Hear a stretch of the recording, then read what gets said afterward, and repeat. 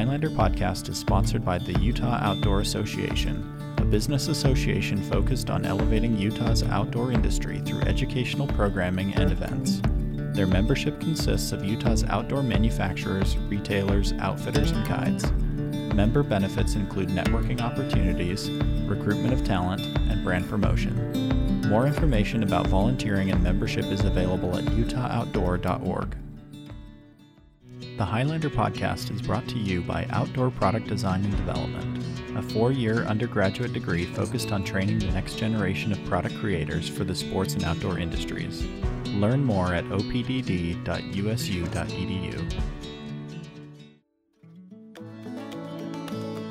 On this episode of the Highlander podcast, we talk with Dave Gibson, an industrial designer and product design professor at Wenzhou Kean University in China.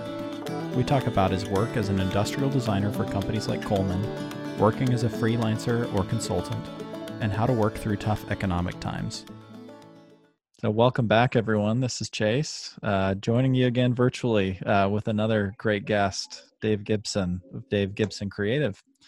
A man of many talents and titles, I would say, from professor, freelance designer, industrial designer. What else? What other titles? Oh, dad, barbecue, nerd. What else? Man of many talents. Man of many talents. But a few really good talents. I'm kind of good at a lot of things, but not really good at anything. So. You know what? I think right now that's a really good thing to be able to do. I think more and more you gotta be diverse in your abilities. So for sure. Wanted to have you on. I'm glad that you're willing to share some of your thoughts, because I've just been getting lots of questions about just kind of the state of things right now with COVID-19 and jobs, and students having questions about freelancing and how to find work, and you spent a lot of time in the freelance and consulting world as a product designer. I thought you'd have some really great insights, and you've shared those before with us, but wanted to have another conversation about that. But first of all, just to get into your background, maybe just recap some of that for us. Like, how did you get into product, and what is it about product that was interesting to you? Yeah, so I kind of stumbled upon industrial design through school. My brother was studying graphic design at BYU, and then I saw their program. I was helping him with a project in the wood shop, and they were in the art program at the time. And so I saw the industrial design work, and I thought, oh, that's really cool. So after I graduated, I was a shop nerd in high school. I thought, I don't know, maybe I'll be an engineer, an architect, and then remember that, looked into their program again, and got into BYU's program. So really kind of being a maker nerd, but also liking the design side, being an artistic person. And then they were in the School of Engineering when I was there. So products has always been kind of a misfit of sorts, but that's how I got into it. And then I got into outdoor products just kind of through jobs through the years. I worked for some outdoor companies in Utah, and then moved on to Coleman, and then did sporting goods back east. Came back to Utah, did some more outdoor products, and then started working on my own as a freelancer. As I started getting more freelance business on the side, I thought, let's just do this full time. So that's how I got into it. Yeah, and then more recently, it seems like the last couple of years you've been doing the teaching thing. Oh yeah. What happened there, and how'd you get into that? Yeah, so I came back to Utah for partially personal reasons. My mom was our last parent around. Both my dad and my wife's parents passed away within a short period of time, so I thought, let's come back to Utah. And so I took a job here.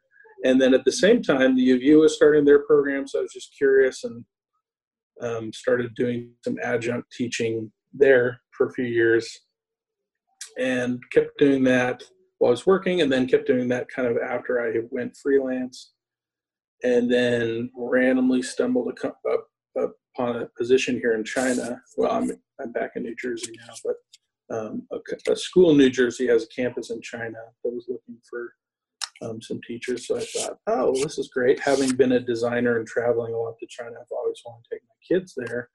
I thought, well, that's a great opportunity. So we took the opportunity to go out there and teach and continue to do business out there. They're very encouraging that. So I get the best of both worlds. I still get to do freelance stuff on the side, and then teach, which I really love. So, you know, I could do that all the time. It's probably one of my favorite things. So it's a profession I've stumbled into, but really enjoy.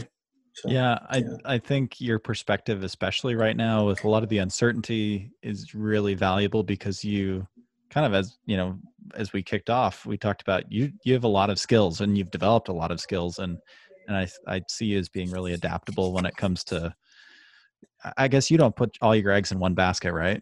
You've learned how to teach. No. You can freelance. You can do a little bit of everything, which I Mm-hmm. think it becomes more and more valuable all the time. And maybe that's one lesson right there is differentiate, like find different, things that you're good at and develop those different skills. And can you speak to that a little bit? Is that a conscious decision, or are you just always thinking about different things and just have a lot of different interests? I think it's become more conscious the past few years. I think when I first started out as a designer, I saw myself as just being a designer and doing that primarily. And then as I worked as a designer, I realized, okay, there's a lot of other opportunities, both professionally and just personally, that I enjoyed beyond just designing. And I thought, there's a lot of people that get to do a lot of things that I wanted to do beyond design. And I would say part of that came from realizing, design is changing as well. Like when I first graduated, I didn't use I shouldn't say any digital tool. I used like Adobe tools, but I didn't use any digital drawing tools. I did everything on paper and then kind of digitized it in a different way. And that's changed drastically just I'm not even that old, and then algorithmic design, which has become something interesting for me as part of my research as a professor, kind of AI and how artificial intelligence is changing design. And not just design in general, but specifically with product design.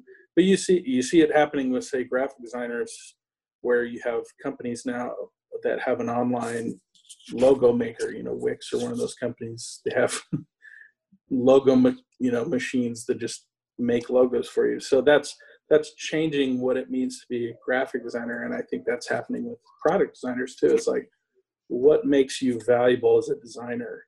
What are the skill sets that make you valuable to a company, to yourself as a freelancer, as an in-house designer?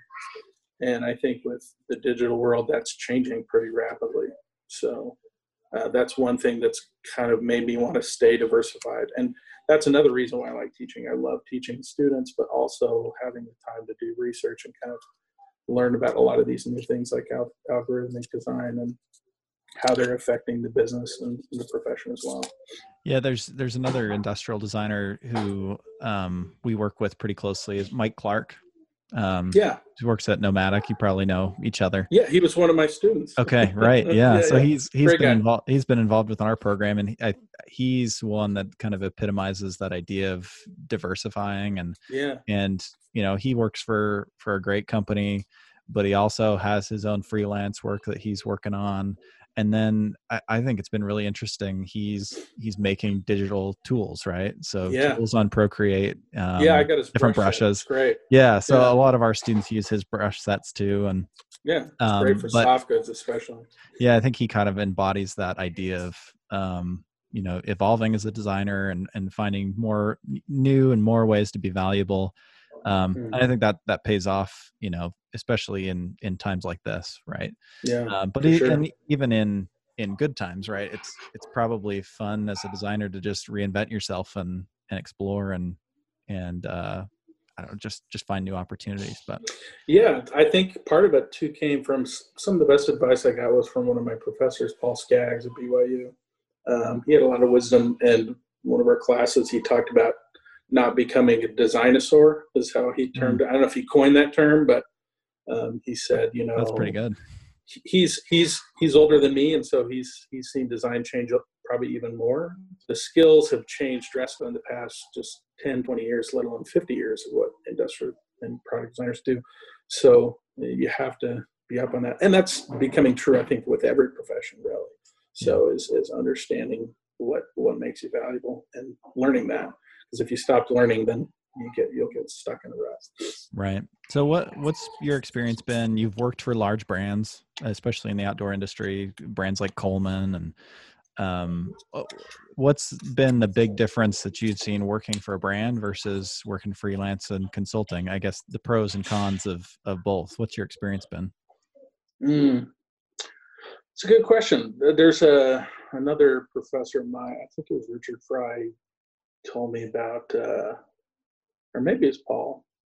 Anyway, they talked about the three-legged stool of jobs. And again, I don't know if you coined this or not, but this is where I learned it. But, you have these three legs of a job, right? It's really fun and creative and interesting. It pays really well, and it's really stable, right? Those are the three things: fun, stable, pays well. And he's saying usually most jobs you only get two of those legs, sometimes one. That really stinks.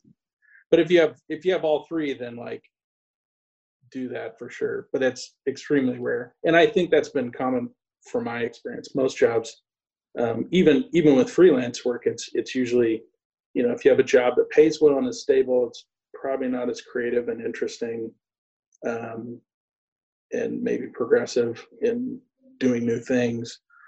If you have a really interesting job that pays well, it's probably not very stable. Or if you have an interesting job that's stable, probably doesn't pay very well. And I think that's true. And so I think it's okay to kind of accept that a little bit, I think, as a professional. But I would say that's one thing that kind of, like, corporate jobs tend to be on the more pays better and is more stable side. Whereas working as a freelancer, you're going to find more interesting projects, that kind of the leg of the stool. And sometimes they pay well, or sometimes they're stable. And if you find one that's all three, grab it. So I think my best clients are ones where I feel like it's all three, right? Where I get projects that are interesting, they pay well, and I know that they're going to pay me on time, and I'm going to have projects with them for a while. Right. Whereas some projects come around, you're like, that's really fascinating, right? Like, everyone has a cool idea, and so once they hear your design, you're like, hey, can you help me with my project? I'm like, that's really neat, but you can't afford to pay me, so do I take that risk or not?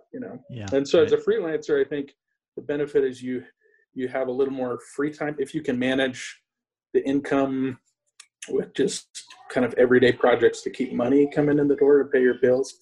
Then it's easier to take time to kind of maybe take a risk on projects like that. Whereas if you're at a full-time gig where a company controls more of your time, it's harder to take a risk on those things. And I think that's why I initially became a freelancer. And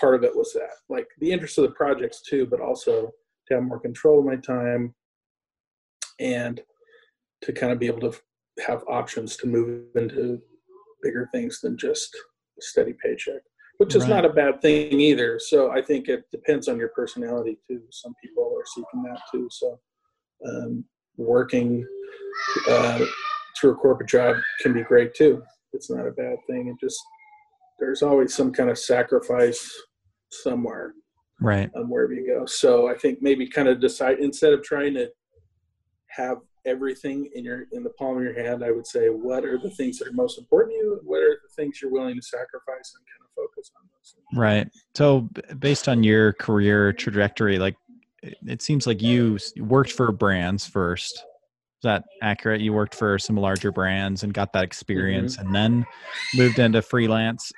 Have you heard of people who have been able to do it the other way around, or is it traditionally you go cut your teeth somewhere, you get experience, and then you transition into a freelance consulting type situation, on the second half of the career? Like, what's your experience been? What have you heard and seen from other people?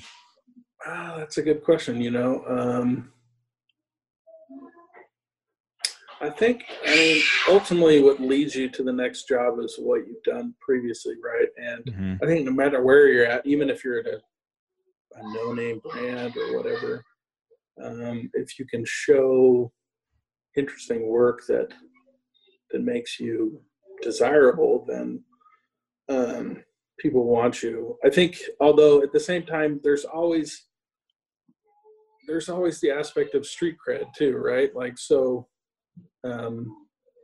working with like Chinese companies, they love to hear big brands, right? And so as soon as they hear that I've done work for big brands, they assume that I'll do good work, which isn't always the case. I've seen other designers that, have a very impressive resume, but their portfolio isn't very interesting, or vice versa, right? I've seen some amazing portfolios. I'm like, I don't know how you haven't gotten amazing jobs, like, so part of it is marketing yourself, and part of it is skill set. But if you're missing one of those two, you're not likely to do well, right? If you're an awesome designer but you're not good at networking, then it's going to be hard to find business.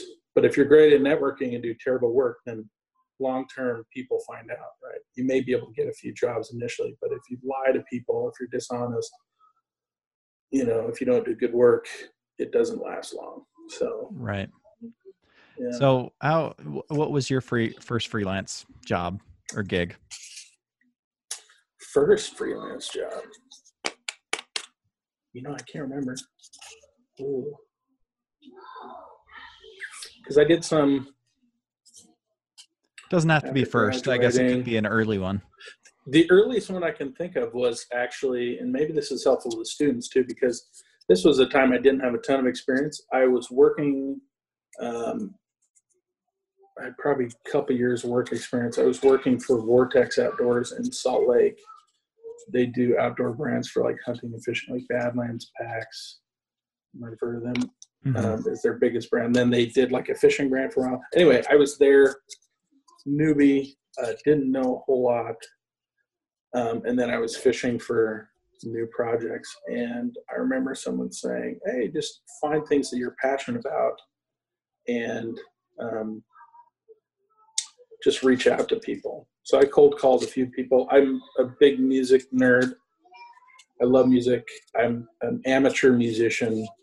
So I play like the guitar, and I'm into blues. So I play the harmonica. And so I contacted Hohner. They're like the harmonica company. I said, hey, I'm a designer. Somehow I got this guy's contact.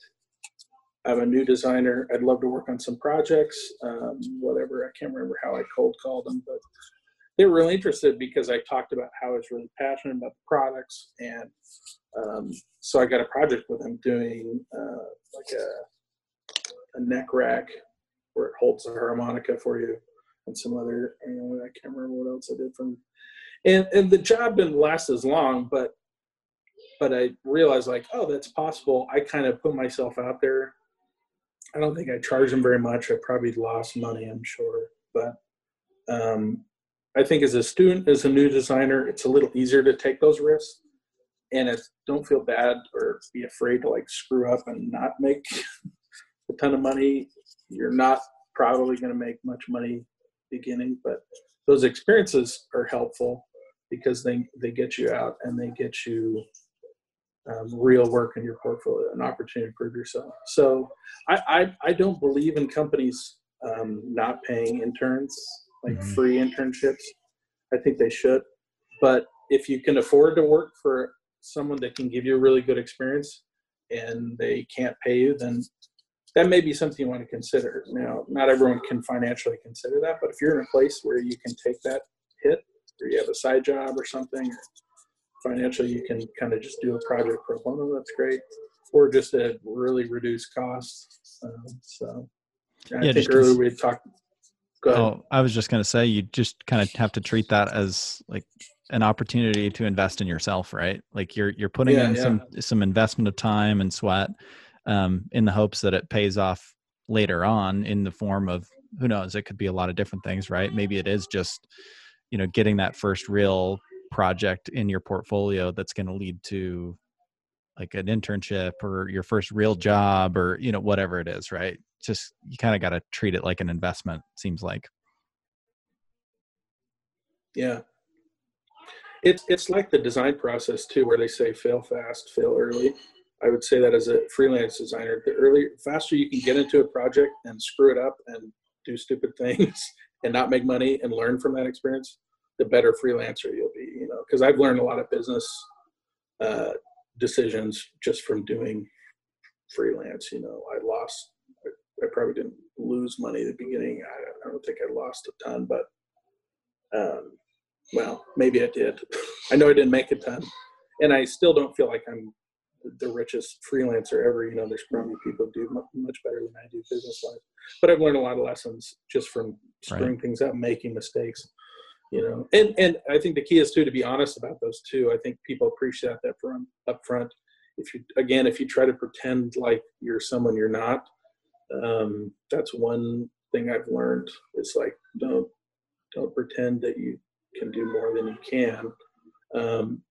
You can be determined, you know, because some people say fake it till you make it, and I think that's kind of true, but like I think you really want to encourage people to trust in your work ethic, because if you fake it till you make it too much, if you're deceiving people too much, that also ruins your reputation. And as a freelancer, reputation is huge too, because product design is a very small world. And so if people know you as the says he can but can't, that's not a good thing either, you know. So right, sure. So that's why I say make mistakes early while you're young, and it's easy for people to excuse you and say, hey, he's a student, he's a new guy. You know, make the dumb mistakes as soon as you can. Right. So, how much of this do you think applies with the current situation that we're going through right now with companies? I mean, a lot of companies are just in a bad position right now, furloughing their current employees, right? And don't necessarily have budget or even the bandwidth, or it's not even on their radar to bring on someone to do a project for them. Like, how much of this do you think, I mean, right now is just so uncertain and every day is different. You know, what do you think the opportunity is for someone who's looking to just get experience right now? And is there still opportunity for someone, or is it just the right companies that you got to find that are still working? I guess shed some light on that if you have some thoughts. Yeah, that's a good question. I think because I put myself so much in the school situation the past 6 months, I don't have a good heartbeat on freelance stuff because I've turned away some stuff and put off projects. But I still do have people coming to me. And one thing, too, I think I had a professor also say that he ran his private consulting business as well for years. It seemed like economic recession was a great place for freelancers to be, because the companies who were willing to spend were usually more likely to spend on freelancers. Because the thing is, if you're doing, like, my advice to companies that have come to me for help, I'd say, like, if you're designing like 1 or 2 new products, then I'm a good fit for you as a freelancer, right? To help you get or if you're a startup or you're a mid-sized company that needs help with a certain project, or even a large company that needs a special help with a specific project. But if you're looking to develop like full product lines and tons of SKUs, when you get to that point as a business, that's when they have in-house help. And they set up the infrastructure to make that more efficient, right? With product developers and all the systems that take to get that done. But when you have economic recessions, it kind of twists all that up, right? For big companies who even need help, they're like, we need extra help with tech packs. We need, I've had business like that where people come to me because they know I'm good with tech packs. So they're like, we need some help throwing together some tech packs. We had a designer do some stuff, and we just need a tech pack for this or whatever. So you can find ways to fit in other ways too. Like as a student, sometimes you think every project's going to be like my Blue Sky studio projects, which are awesome as a student, but most projects aren't. Right? Most projects, even for an experienced freelancer like me, I'm doing a part of the project for a company. Maybe upfront work, maybe some design research, or maybe back-end stuff like 3D modeling and tech packs. So about half my projects are like where I bid out a full project from start to finish, from research to manufacturing handoffs, so, and I think that'll especially be true when you're a new designer trying to get your feet wet, right? How can you offer your time, your services, your talents to help a company? So cold calling can do that. Luckily, I've had a lot of references from people over the years. And then I think when I picked to go into it, I was experienced, so I had a lot of connections already. So it's hard for me to say how easy it is to start as a freelancer. I think it's possible. I've had friends that do it. Like I went to school with Spencer Nugent at BYU. Mm-hmm. He started that way and then went corporate, and I think now he's kind of doing his own thing again. But he was an awesome designer as a student too, and I think I had to grow into some skill sets that I didn't have that he probably had, where I didn't feel comfortable I could do that. Plus I was married, I had a couple of kids when I graduated, so life situations change those kind of decisions. So if you can take a risk, now is a great time to start your own business doing that. I think it's probably the best decision. If I were a student graduating now, and I didn't have a lot of financial worries, I would probably, go into that side of it. It seems like freelance work really depends on like the network that you have, the time you've put into that. And it just seems like you can build that network so much faster if you're at an established company, right? Or I don't know, you just get more opportunities if you're at a brand and because I work for this brand, I go to Outdoor Retailer and there, I get to meet more people. It seems like, maybe not in all cases, but just by being at a brand to start, that's where maybe that kickstarts your, the network that maybe you don't have coming out of school. So, but I'm sure it's easy street cred. Yeah. Yeah, you can do it either way. I think just working for a company is the safest, easiest way to build that kind of street cred. And half my referrals are people I used to work with, so they know my skill set, the quality of the work I do. And it's easy because, they may be a project manager that controls a budget, so I don't have to put together some kind of proposal. They just know, he does good work and this is what I charge, and great. It fit the budget. Great. Yeah.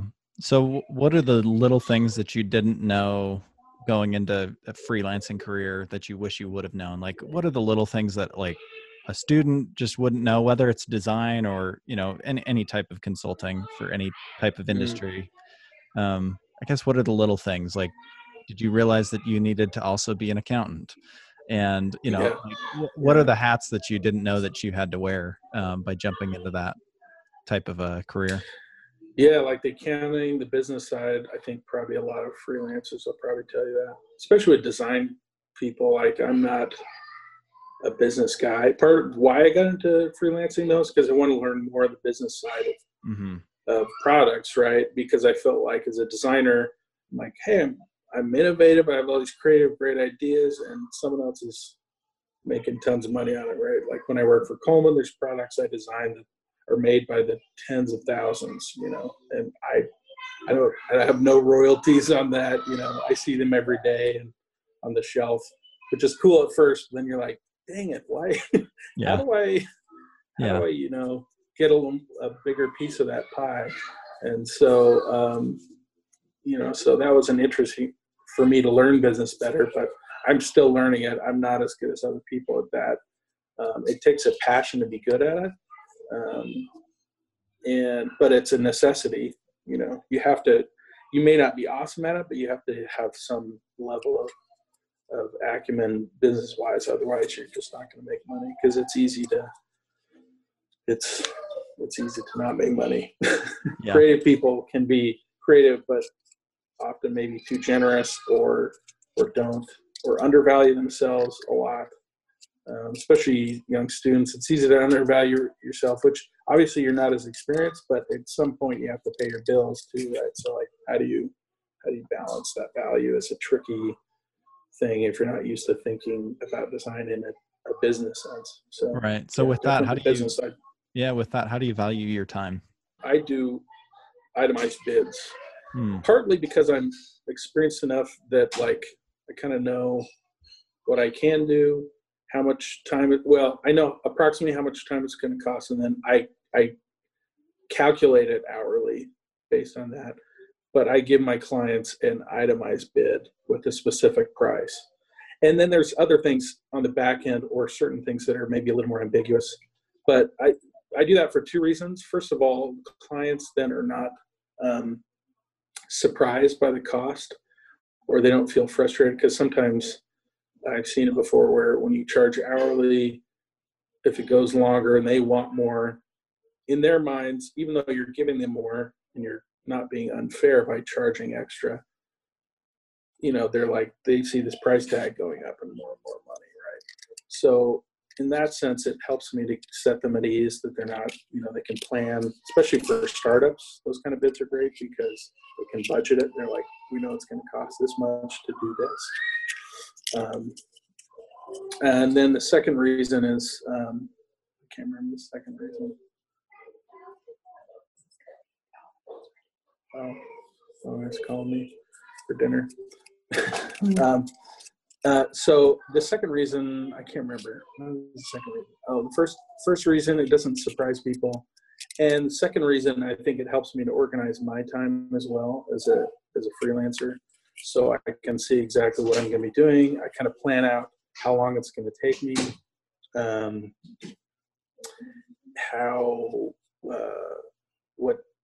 what details I want to do. And it also gives me an opportunity to kind of, like the business side, upsell other skills, because people often come to you, half the time when startups come to me, they have something specific, a deliverable that they have in mind. Like they're like, we need a prototype backpack for this project. And so the bid allows me to step back and say, okay, that's good, but that's, if they don't know what they really need, which is often more than just a prototype, right? As you guys teach, I'm sure as well, is like, okay, I itemize out the whole process, which helps educate them about the process as well. And say, here's the design process, here's what I can do for you. But then it's also up in the air too. I don't push people and say, you absolutely have to have this kind of design research or this, that, or the other. But I say, as an experienced designer, here's the process that I see that works well. And you're welcome to do whatever you want. I'll do whatever you want. But if you want the best results, this is how it happens. That way there's less frustration as well through the process, if they feel like they're not getting what they want out of it, which if they're inexperienced, that can happen. Then you don't feel like you're the bad guy saying, well, you didn't listen to me, right? Because they see that in the beginning. They're like, well, we realized we didn't go through the proper steps. And then that gives them an opportunity to maybe go through those steps again. Right. Some companies too, like mid to larger companies, when I give a bid, I do that as well, because they may not need it, right? They may have design staff and they just need help with the tech pack. So I say, here's what I can do for a tech pack, or vice versa. If they need front end help and they already have product developers that are working on certain technical aspects, then they can just use me for a part of the process. But always kind of sharing the whole process is good. It's good for me. It's good for them. It creates a clear standard for the project going forward. So everyone, so there's as few surprises as possible, because as you guys know, with the design process, there's always unexpected things. There's always problems. There's mistakes. And so the more you can mitigate that, the better. Right. Well, we'll give you a couple more questions so you can get some dinner. But sure. How has this whole situation impacted you? I think it's been interesting. I mean, you were in China at the time that all of this broke out. So you've kind of been displaced from your overseas home. I guess what other impacts have you seen from a work perspective? How has this impacted you? I know that you're working home a lot more now and got the family around. But what impacts have you felt from all of this? Yeah, working from home, I guess I was kind of used to that, working freelance. And then being in education, teaching online now is an interesting world which I think there's a lot of silver lining around that. I think a lot of companies too will see the value of having people work at home more or remotely, just because I think it saves them a lot of overhead and a lot of time and a lot of things. But yeah, for me, it hasn't been a huge jump. I think some of the kind of I will say it's very ambiguous, but it's made me think a lot of that in context of the design process where I think it's a great opportunity for creative people to be in any professional situation. If you're creative, you tend to deal with ambiguity pretty well, right? Which people who aren't don't. And that's not a right or wrong thing. That's just kind of how things are. And so I think it's a good opportunity it's made me think a lot about like, okay, how do I find comfort in ambiguity and see opportunities from that as well? And I think that's a good thing, see how like a lot of creative people came out of the works to design like mask replacements for the COVID thing, or writing new songs, or taking time to think about projects that they just didn't have time before to do. And I've been trying to do that myself. So like I said, there's research topics that I've been looking at for school that I'm interested in, and in general as a designer. And so I think it gives me more time to do some of those things. So in some ways I'm kind of thriving on it, but I can say I'm lucky because I also have a steady job and a paycheck that's helping with that. So that's tough. I wish I could give good advice on that, other than I've been in economic slumps myself before as a freelancer, thinking like, should I keep doing this or should I just go back and get a job somewhere? And but I think be patient, like life in general is hard. I think that's one thing I realize as I get older. I'm like, life is always difficult. It's just like how you deal with it, how you deal with the stress and the ambiguity. I think when people become obsessed with things they don't know, then that's when fear and a lot of things set in that make you not productive. So right. Keep productive. Do the things that keep you productive. I try to go on walks every day, which is nice. A little quiet neighborhood. It gives me a lot of time to think that I didn't maybe take as much time before. So enjoy the good and don't panic about the bad. Luckily, this will go away eventually. I don't think it'll be easy, but it's going to be a great opportunity for design, especially young designers, to kind of solve new problems that no one's thought of before because they weren't problems before until now. Right. So. Yeah, totally. Kind of along those lines, how do you take advantage of this time to prepare yourself for when we do come out of it? For a student who, maybe can't land a freelance gig or get a job or the internship that they were hoping for, how do you take this time to maybe refine your skills, or what tips do you have there to maybe take advantage of the time that you now don't have in class? Or I don't know, how do you take time to refine some maybe weak points that you might have? Yeah, I would say make your own projects. If you feel like, hey, I want a freelance project. If I think now that I remember, I think that's what I did with the Honer project that helped me get that. I did some initial design work that I just presented to them, like a couple ideas that I had, like the neck rack that holds the harmonica. I think I did some concept designs for them. And they're like, oh, cool, we've been thinking about this. Can we work some more with you on this? Yeah, great.